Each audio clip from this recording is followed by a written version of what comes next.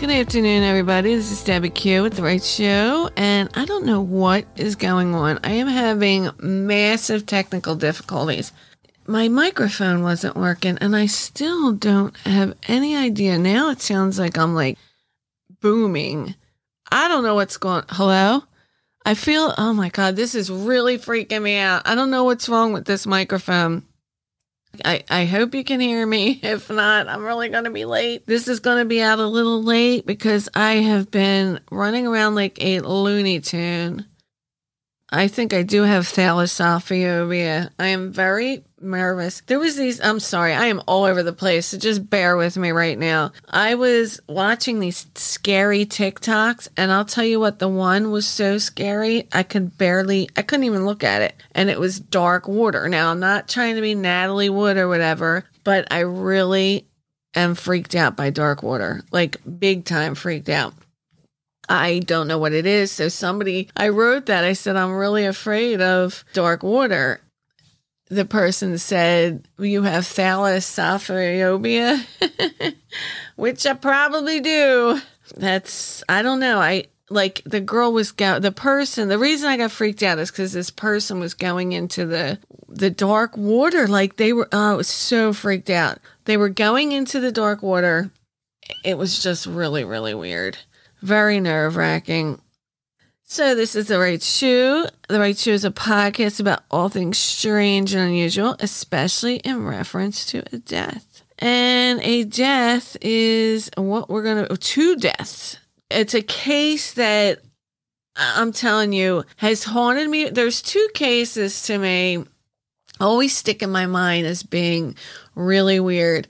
One is the Maura Murray case, just because of the details to it. Although, not as much as this one. This one, right now, I just can't think of any. Well, Cindy James is a weird one. In the Ellen Greenberg case, Cindy James was found, she had been tortured for years. I really honestly think that she did a lot of her own torturing. The night of her death, I have to go over that case at some point. And the Ellen Greenberg case, Ellen Greenberg was a Philadelphia girl, and she was found stabbed by her own hand, and she had done it many, many times, and it's just so rare for someone to stab themselves. But that case, I know it was suicide. I know for a fact it was suicide, okay? Just trust me on that. There's reasons that I can't even say that I know it was suicide. But let's get on to this case. This next case is so freaky, and I don't like wasting a lot of time in the beginning.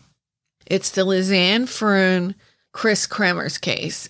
Now, everybody in true crime knows this case. It's been done ad nauseum, but there's always something else you can bring to the table with it. I have listened to so many podcasts about this particular case because it's really disturbing, and because there's so much information out there, there's information overload about this case. I'm going to go through the case, and I'm going to give the general description. If you wanted to do more research, I would suggest that you look into it, because I can't go. There's some details, there's so much information that fact and fiction has very much bled together. But I want to go over the case and then go over what I think. If there's two or three things that bother me so much. One is it's a very odd case, but I'm going to discuss it now. Also, I want to give a shout out. On Instagram, there was this really nice group of people that came together, podcasters, and it's nice to talk and listen to people and hear other podcasters worries or triumphs. I'm so glad somebody put my name in there. I'm really glad, because I enjoy the thread immensely. In the meantime, the business of The Right Shoe. If you want to get in touch with me, there's always Debbie Q at therightshoepodcast.com. Instagram is the easiest, best way. My Instagram page is The Right Shoe Podcast __. And I wanted to play a promo from one of my new friends. I really suggest giving his podcast a try. It's called Concert That Made Us. And here's from Brian. Wait, so you like concerts, podcasts, and music?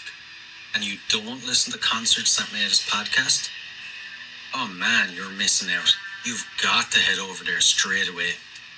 They have interviews with the best up-and-coming bands, as well as some famous ones thrown in the mix too. And don't even get me started on the concert stories. Oh man, are they wild. That's Concerts That Made Us podcast. New episodes every Thursday on all podcast players. That is so cool. Thursday. So check it out on Thursdays. I love that accent. So that's about concerts, which is awesome because I am so true crime. It's nice to hear something different for a change. So head on over to Brian and his Concerts That Made Us. And you know there's a lot of concerts that made you in your lifetime. Mine was Duran Duran and Prince. Those were my first. I went to Sha Na Na when I was little, but my first two concerts I remember are Duran Duran and Prince. That's a concert that made me. Okay, so this case is insane. It's the Kris Kremers, Lisanne Froon case. Lisanne Froon was born the 24th of December, 1991. She was aspiring, optimistic, intelligent, and a passionate volleyball player. She did have a boyfriend at the time of her disappearance.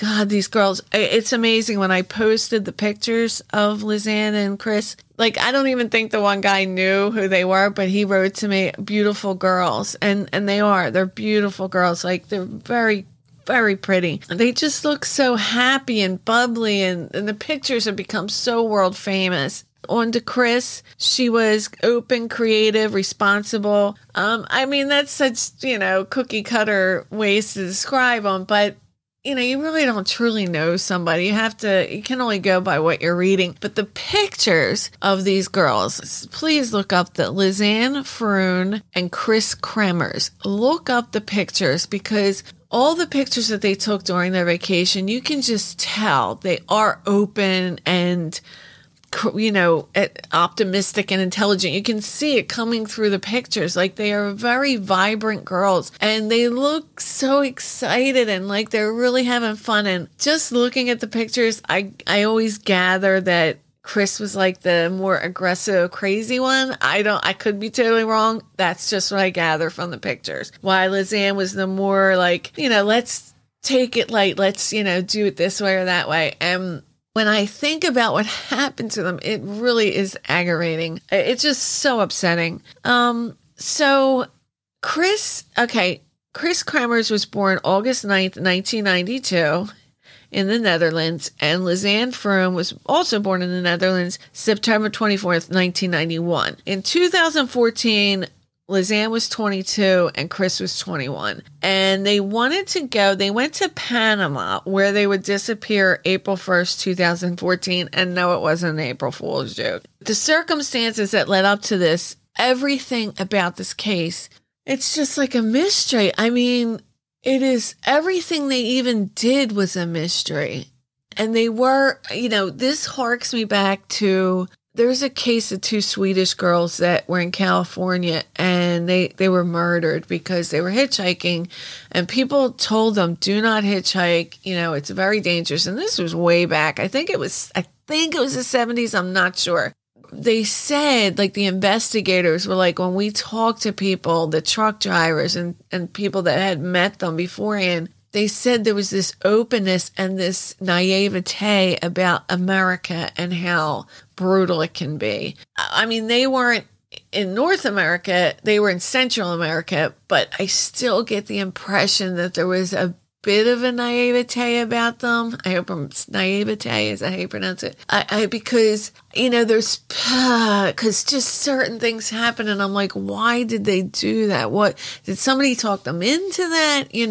So I'll have to go through the background first. Now, both girls came over because they came from the Netherlands and they met during, there was a group of individuals that wanted to get together and volunteer to work with children. And they literally came to Panama to volunteer to teach these little children. But the problem was, now they wanted to learn Spanish while they were there and I guess integrate themselves in another different world. It was exciting to them. But the problem was when they came over here, when they came to Boquete, Panama, with the intentions of teaching these children and starting right away and learning, they wanted to learn Spanish. They wanted to become fluent. That's what it sounded like. But what happened is there was a problem. Whoever was running this volunteer program, they couldn't do it. They couldn't start for a week because they needed people fluent in Spanish. So that sounds to me like already there's a severe lack of communication. And they both had diaries. I believe Kris's, I'm almost positive, but they both had diaries, but Kris's is the one that gets more attention. And it showed like how she was really frustrated. They both were frustrated, but she had written about it, like they had to wait a week now and they were a little ticked off and they were going to go sightseeing and hiking. They had a tour guide set up for the 2nd of April, but that very same, it was called the Il Pianista Trail. That same tour that they were going to take on the 2nd, they went instead on the 1st, and they were shown like talking to other people that the night before. Did somebody talk them into it, or did the tour guide talk them into it? This tour guide, I don't even, Feliciano was going to assist them on this trail April 2nd, but they went the 1st. Now, I heard, and I don't know if this is true, but I heard that Feliciano was kind of like an aggressive guy. There was women who had complained about him, that he was almost like sexually aggressive to them, almost harassing. That's what I heard. But again, that's why I almost don't like to go into too much, because I read so much and I really want to stick to the facts and then get to like, the heck could have happened. So whether that's true about the tour guide, I don't know, but that brings about an issue when you get to their disappearance. But why they went the day early when they were supposed to go with Feliciano on the 2nd of April, I don't know why they went on the 1st instead to this Il Pianista tour, the Il Pianista Trail. But also, the problem is it wasn't like a trail. They said like people walked cattle across it. Like it wasn't this difficult trail if you varied away from the trail. And they called it Il Pianista because it was the piano. Literally, that's what it translates to. The way it looked, it was like keys up and down a piano. That's what one of the guys said. I actually watched this video of a guy.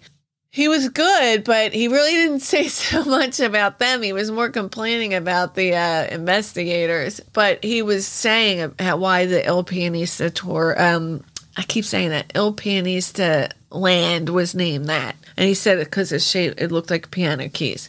So here comes Kris and Lisanne, two lovely girls, and they were staying with somebody. There was people that own a restaurant called Il Pianista, and they had a dog named Azor, otherwise Blue, and they were going to bring him with them on the trail. So here they go happily on April 1st, 2014. The reason they had went on this is because, and they had planned for this for like 6 months and saved up their money for this because it was like kind of a celebration because Lisanne had just graduated. I mean, I really believe these girls they were really going to do a lot for this world, and this is a shame what happens. So they go to Boquete.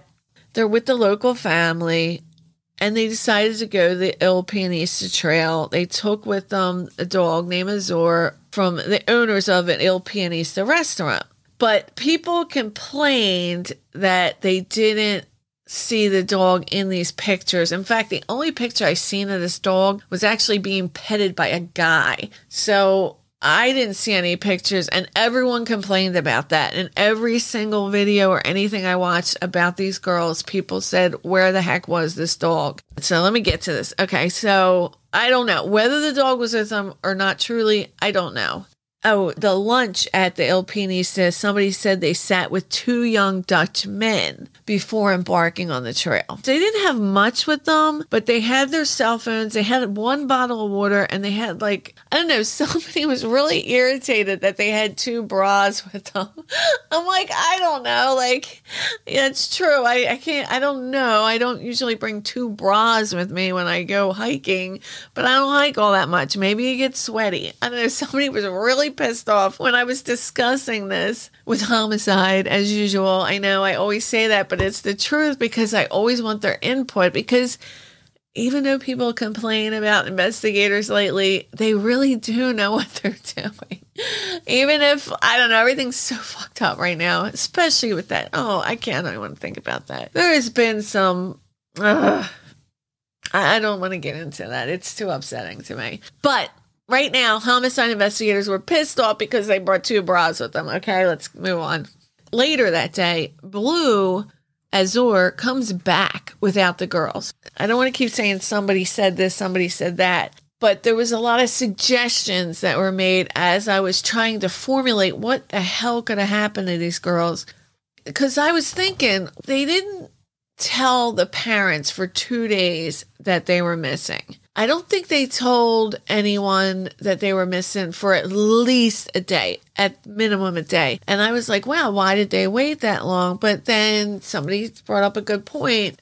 They're adult women that are coming to visit you. It's not like they're kids coming to see, it's not like when a family member did this, she went to England and we got an English student, a student exchange program, and he stayed with my family for, about 2 months. Now that's different because that's a kid in your care going to high school. Now this is different because these are 2 adult women. They're not kids anymore. So it is true. It is weird when you think about it because you're like, well, why didn't they call earlier when they were missing? They're adult women. I mean, if they want to go out and party they didn't have to do anything for a week. So that did make sense to me, although it is disturbing. But that's what makes it hard with missing people, because 9 times out of 10, they are going to come back. But it's that one time that makes people crazy.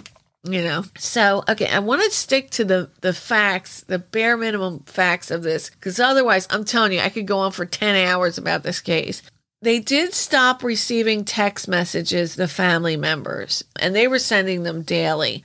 The local guide, Feliciano, he actually called on the 2nd to tell them that they missed the appointment, which he was going to take them to this very same trail. But he was the one that kind of alerted them, hey, something's wrong. They missed their appointment. Their parents knew by the next day, April 2nd. I think that later that day they called the parents. April 6th, the parents arrived in Panama with the police, dog units, and detectives to conduct a full-scale search that would last for 10 days. They were offering a reward, and I remember this, dead or alive, for any information about these 2 women. And at first, there was absolutely nothing.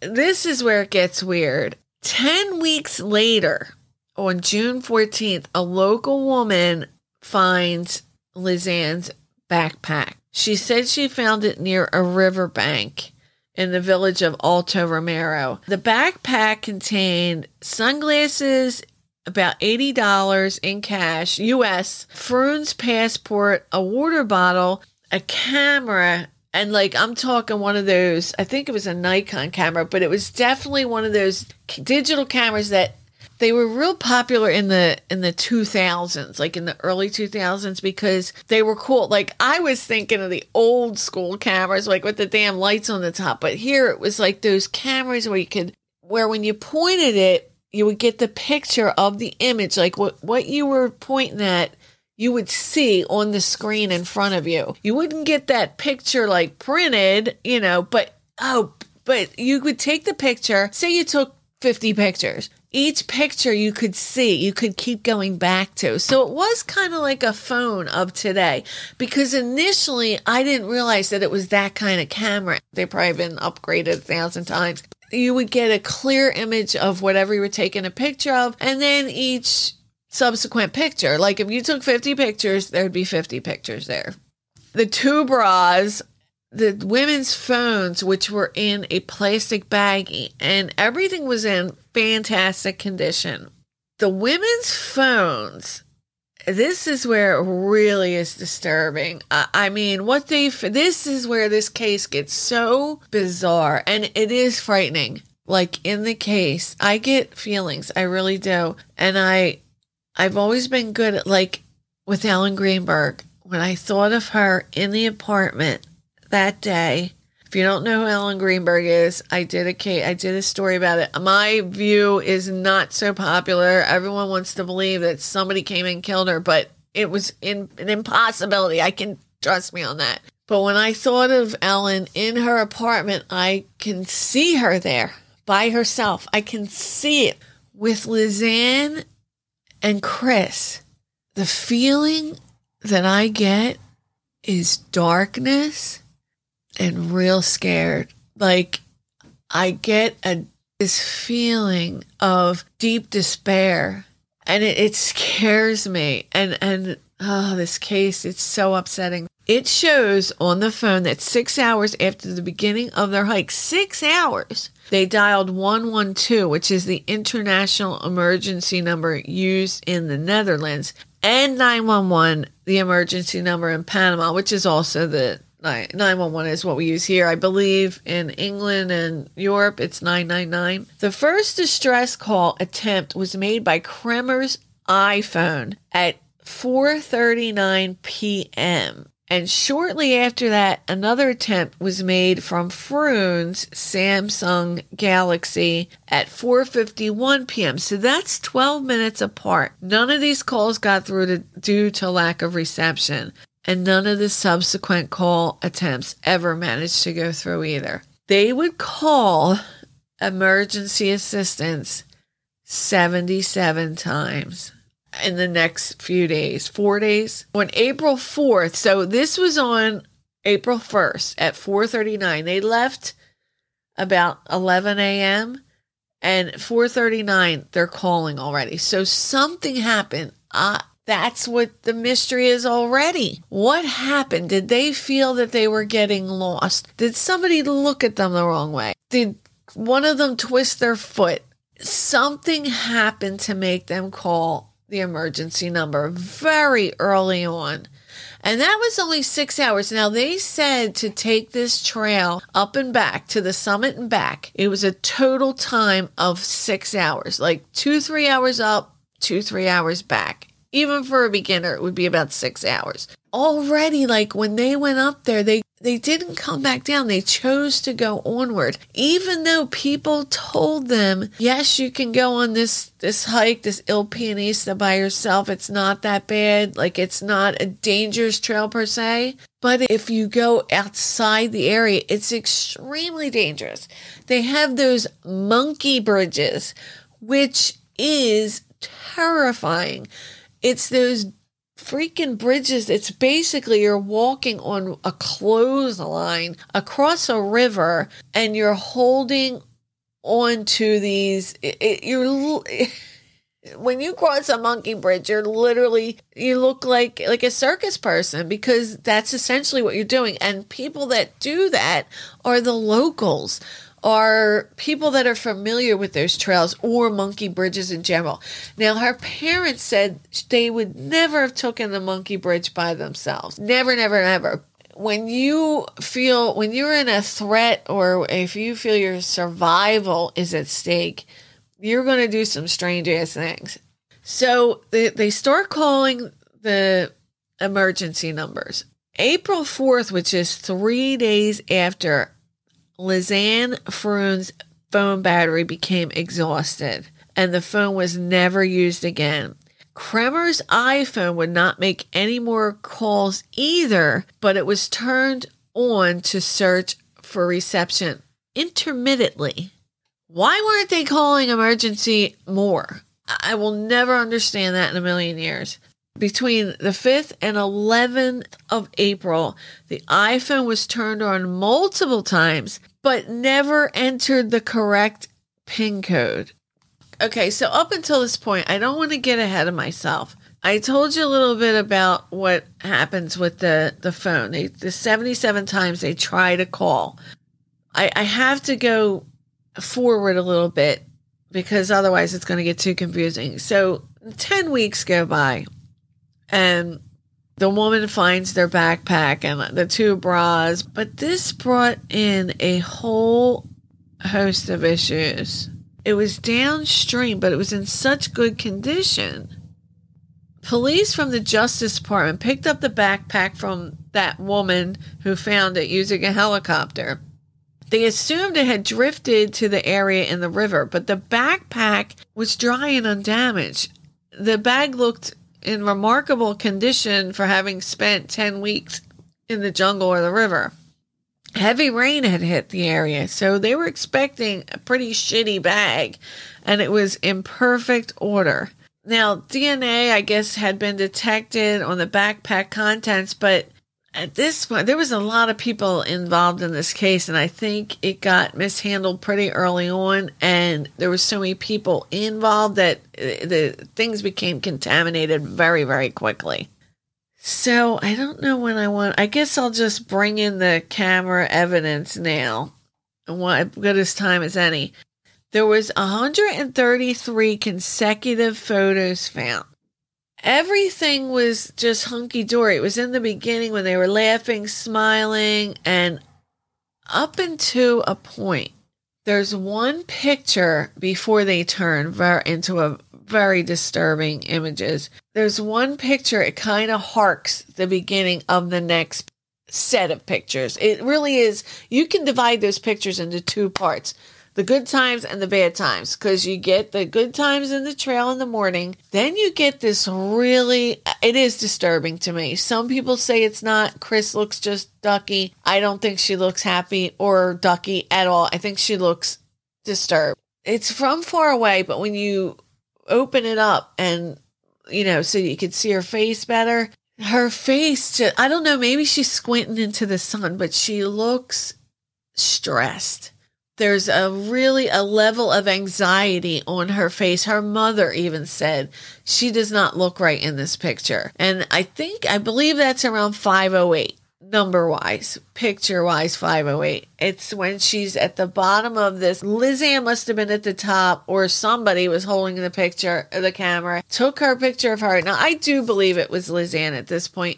She was going in to, I don't know, look at something, but she looks back. You can tell she's looking back, and she just doesn't look right. Her face, I don't like her face in that picture. She looks stressed. So then there's a next set of pictures that is of literally, they don't even know. It was these bizarre nighttime photos. It looked like people were just taking a picture of the sky, or it was just of nothing, like of twigs and little bags. And that has been a subject of mass amounts of, was somebody else using that camera? Like, why were these pictures taken? Now, the worst part of all, it's not just that these bizarre photos of the sky and bags and twigs were taken after all these happy pictures, but what separates these two is picture 509 or image 509, which we will never know what it was because it had literally been erased from the camera. Erased. And not only that, but the person that somebody who either works there or makes the camera said it's impossible to delete a picture like that. You can delete a picture. It was picture 509. 508 is when she looks strange to me and to others. And then after that is the good pictures. But 509, now it should, if you were going to take pictures and delete a picture, the next pictures, it would have defaulted to 509. This didn't happen. It literally goes from 508 to 510. That is really one of the most disturbing parts of this case, and it seems so little and insignificant, but it's not. Where is that picture? What happened to it? They said somebody had to hook it up to a computer to delete that. Now, whether Panamanian investigators did it, We don't know what is on that picture that somebody deleted it. It couldn't have been Liz or they didn't have a computer when they were walking on the hike. It had to be not just manually eliminated, but it like mechanically eliminated. For that picture to go from 508 to 510, it's like, it's an impossibility. They went over and over it. The Travel Channel did this, and they called it Lost in the Wild, Hike into Hell. And they said if Lisanne and Kris had removed photo 509 manually any time before the first nighttime photos, that's what they called them, the nighttime photos, it would have never even known that it had been deleted because the next picture would have defaulted to 509. 90 photos were taken on April 8th between 1 a.m. and 4 a.m. in complete darkness. Some were taken seconds apart, others were taken 15 minutes later. They were taken deliberately because they weren't blurred. They were focused. There's one really disturbing picture of the back of Kris's head. It appears that there might be blood by the back of her head. I don't know why this picture was taken. It is bizarre. It's scary. Somebody suggested that they were taken. This sounded really true to me. So that, because people were saying, did they take were they snapping those pictures to try to scare away animals? But if they were doing that, they wouldn't have been focused. They would have just snapped the pictures. You wouldn't do that in the dark, like to make your way easier with light, because you'd be blinded by the flash. The one thing that made sense to me, though, was like, because you can see the pictures, you can see it visually, these pictures. It's not like the old cameras where you had to wait for them to be developed. They were right there on the screen. Maybe they were trying to see where they were or taking pictures, maybe so they wouldn't pass the same thing again. I really do think they were using that camera almost as a guide at that point, because it was night. They were probably terrified. That's what I feel when I think of them, and I try to put myself in that position. I feel fear. They were scared. They were in the middle of the jungle at 1 a.m. At this point, they didn't know where they were. I mean, the backpack had been found like an 8 to 15 hour walking distance in the middle of the jungle. Like, they obviously had no idea where they were, unless somebody else did. But, that's such a scary image to me. Analysis of call records. Kris showed her trying to reach emergency services very early on. This was followed by the 911 number. The calls never connected. They subsequently turned their phone off and tried calling 14 hours later several times on April 2nd. Both phones were used to make these calls, and on one of these calls, they actually made a connection at 6:58 a.m. Liz's Samsung connected for about 1 to 2 seconds on 112, but the call quickly faded and the phone was switched off again. They never managed to get another connection, despite trying several times. On April 6th, Lisanne's Samsung stopped working, probably the battery. Kris's phone was turned off, and then it was activated again April 11th and stayed on for 1 hour. This was the last time the iPhone was used. When Lisanne's, on day 6, so April 7th, Lisanne's Samsung battery, this is bizarre. Someone tried to access Kris's phone, but the PIN was incorrectly entered. The PIN number was 0556, by the way. Not that that matters now, but it was never entered correctly. I think it was Lisanne that had a double code, or was it Kris? But either way, I don't know. Like, I know my husband's passcode, but I don't know my sister's or my friends' codes. I mean, and if you're somewhere together and you're not expecting to get lost, I don't know, I probably would say, what's your passcode, just in case something, I don't know. They probably weren't thinking that. I don't know why her passcode was entered incorrectly. So they find the backpack, and then in June, they also find their bones. It's unbelievable. The help of 6 natives, they found bone remains, jean shorts, and 2 different shoes. shortly before June 19th, 2014. The jean shorts were found 14 hours of walking distance from the backpack. Oh my God. The jean shorts 14 hours away from the backpack on top of a rock, and at least 8 walking hours away from Boquete. Some witnesses claim this was also very much debated whether they were found folded or floating in the river. The bone remains were found on June 19th behind a tree.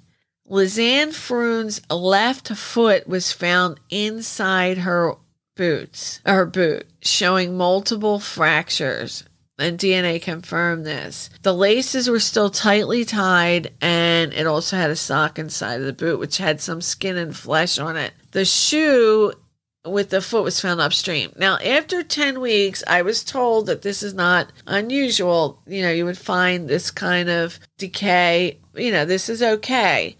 And there was no signs of teeth or claw markings or cutting or hacking. It was a clean break, which is a little weird too. Okay, so 33 bones, mainly from a left leg, were also discovered along the same riverbank a few miles from the cable bridge, and dry river stones where some investigators think some of the nighttime photos have been taken. So they find Kris's pelvic bone, one half of a pelvic bone, which was broken. Her number 10 right rib bone was also found as an upper leg femur. Okay, the forensic pathologist found that the skin was still in early stages of decomposition, even containing maggots. In contrast, this is really important with Kris's fully bleached and clean bones. So Lisanne's bones were more in conjunction with what you would expect. The foot was in the boot. There was still some skin attached, but Kris's were clean, bleached. Even if the sun bleached them, the fact that the decomposition was so markedly different for the two of them, that's weird. That is really weird. Picture 509 and her bleached bone is the weirdest part of this case, is the two weirdest things in this case. They just don't make sense at all. Whether you go with the accident theory or the killer theory, and it's mind-boggling. The case was first officially declared a homicide by Panama's Attorney General. But later in October, 2 Panamanian state officials described the deaths.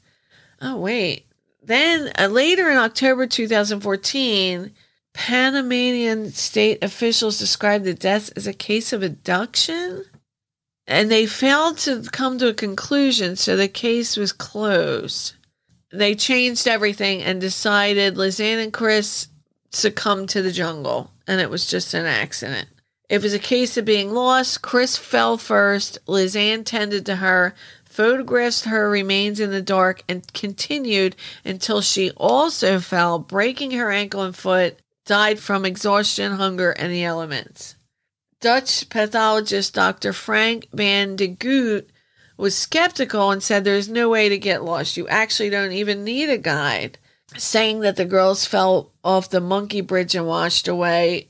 He said they would never go on it, but if you're in the jungle in the middle of the night, I think there's not a lot of things you wouldn't do to try to get out of it. Trust me, I'd be right on that monkey bridge, and I'm scared. They looked scary as hell to me. I think that Travel Channel, Vacation into Hell, their trip into hell, it's a great phrase. That's terrifying. It appears at first sight that both women died because of the difficult and dangerous conditions in the Panamanian jungle, but there was a lot of questions that are just bizarre. And somebody suggested this, which at first somebody said maybe they did get hurt at first. Maybe that's why, because a lot of people kept saying, look, this case doesn't make sense. When you put the accident theory or the murder theory, it just doesn't make sense. It's like two separate things happen. But maybe two separate things did happen. Some suggested that possibly they were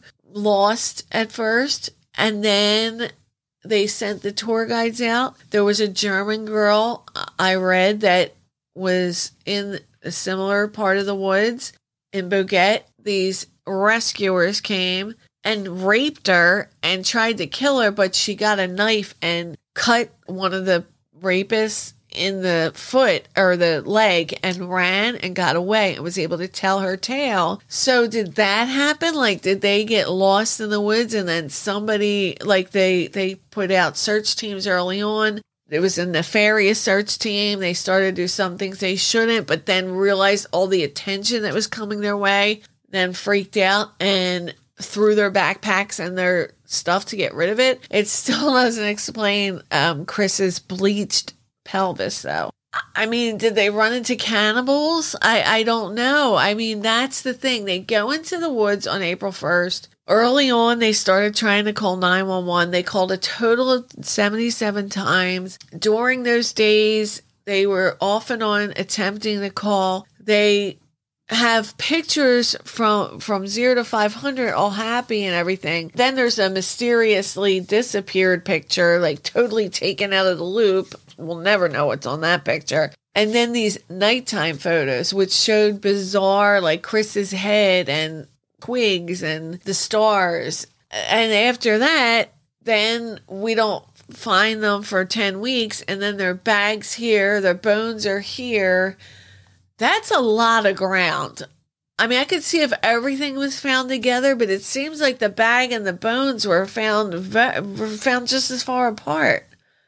And the bleached, and the fact that Lisanne's bones were like kind of in conjunction with how you would expect decomposition, but Kris's bones were not at all. They were like licked clean. And an animal wouldn't bleach something. I mean, they might bite a bone, but they're not going to bleach it.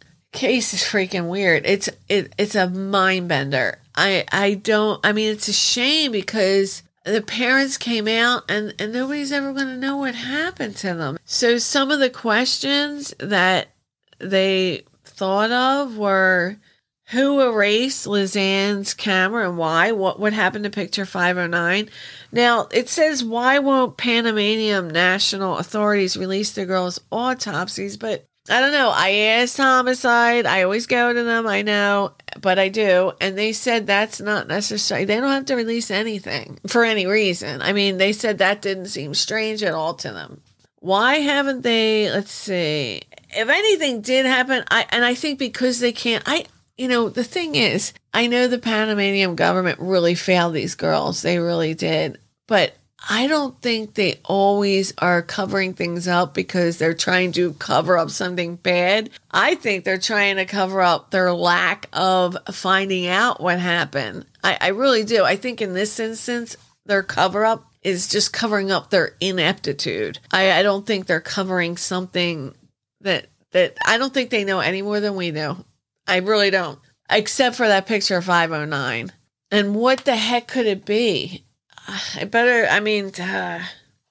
So the water bottle was still full when they found it. The girls had warned other youngsters to not venture out alone without a guide, and they were both meticulous planners. So why did they go out into a hike? Did somebody suggest it to them? And why was Blue never seen in any of the photographs? Why didn't the girls turn back when they placed that first emergency call? Because apparently 5 hours, they were still in the realm of where they were, by the summit or coming down. When they had an issue initially, they were still very much close to home, so to speak. Why didn't they turn around? Why didn't they continually try emergency services with one of the phones? Let's kill the first phone and then we'll save the other phone. And when they knew that things were really bad, this was a big one for me. Why didn't they tape themselves like, Mom and Dad, family, we know that this is the end, but there's nothing we can do. I mean, there was no goodbye anything. Yeah, the exact location, I guess, of the 90 nighttime photo had never been thoroughly investigated. Yeah, how did they get lost on a one-way easy track where the natives walk the mountains daily with their cattle? And why didn't the investigators, when they were still wandering around before they died, I mean, day-wise, when their phones were still like just even the timeline of their phones opening and closing and them finding out that they were missing and sending out for help and the people looking for them overlap. Why didn't they find them? They were all over that area. Unless it is true that, and I would hate to think this, but a group of people that weren't so kindred found them first. I hope that isn't true because that's really a nightmare. There was a lot of local gangs. Yeah, I agree. There were no photos made of the girls and by the girls for 8 days and nights after April 1st. That is really weird. Like they were picture takers, and then all of a sudden, okay, something happens, but then you never take another picture. Did Lisanne's Samsung ever get a correct PIN code entered, considering all the phone ever tried to call her? Yeah, you could reach the emergency numbers without a PIN code. You can, because it always says, like, when you open your phone right now, it'll have your phone part. It'll say phone or it'll say emergency number. You can always call an emergency number. Why did they need the PIN? Who was entering that PIN number? So there was a whole thing about at the end of one program that there was apparently a picture of the girls with a guy, and the guy, I think his name, was it Orlando? I can't remember the guy's name, but apparently the Panamanian government said that they determined that it wasn't Kris or Lisanne in this picture. But the mother of the guy that was in the photograph with people that were possibly Lisanne and Kris from earlier that day, he was killed later, and some were suggesting that he had been killed because he was going to say what happened to Lisanne and Kris. And then the mother said, I actually know what happened to them. The two girls, they met up with not like a gang, but I guess they didn't come off like that. I'm sure they met up with gang members during their hike in the woods. The gang members were being really friendly and cool with them, but then one tried to hit on one of the girls and they were rejected, and then they were killed because of it. That's what the mother said. But this is all hearsay. Also, it seems like there was a lot of gang activity in general in that part of Panama. So I think that there seems to be a lot of strange deaths within the gang world in general. This is more, I know there's gangs and stuff like that, but usually because tourists are, there's so much attention around tourists, so much attention. Usually gang members do not want anything to do with attention. So they're going to stay away from the tourists. So that's why I think they felt comfortable going into that particular Il Pianista trail. I don't think gangs bother nor regular tourists. Now, if something like that did happen, like they were nice and then they were like, oh, hi, and then they started to hang with them, and then, but even that, I don't know. I don't know. It just, every time I think of another avenue that it could go, something doesn't make sense about it. It's just like, and it's even more tragic if it was an accidental theory. I mean, it's horrible. Like, they just did one of them twist their ankles so early on, and then the other girl got lost, but they were together. If they got hurt, why were they so far away? Like, if they called so early on, this is 6 hours after they started going in the woods, they're calling. Why did they continue onward to get even deeper into the jungle?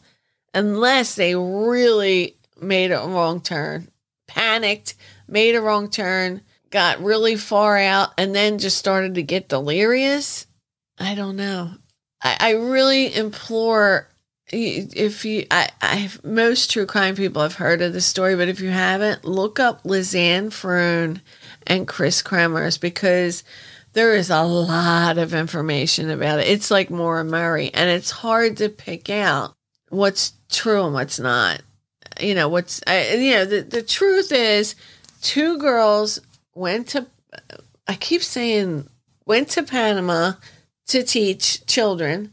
The thing was delayed for a week, so they were like, okay, let's go to the tour today. Let's go take a wonderful hike. They go into the woods.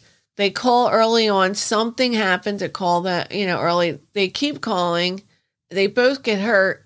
They're never seen alive outside of that jungle again.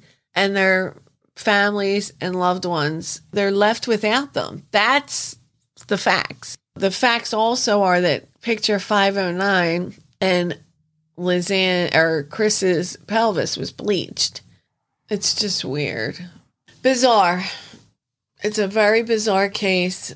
And that's, one for the books. I'm sorry this was a day or two late. I couldn't even get to it.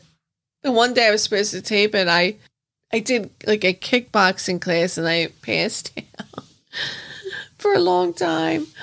I was so tired. But next, I promise I'm going to get to the Betsy Ardsma. That case I have. There's a book I got, and I want to read that book before I do the case. And I just haven't even had a chance. But I'm going to get to it. I love true crime. I love it. I just love it. And I remembered this case, and I was like, let me try to tackle that. It's a hard one, but I really, now that I know more about it, there's just some things that are just bizarre, and I can't imagine what happened to those poor girls. This is Debbie Q with The Right Shoe. I will see you guys very shortly. Take care. Oh, my year anniversary of sobriety was January 30th. I'm past a year. Woohoo! So you take care, guys, and I'll see you next time on The Right Shoe.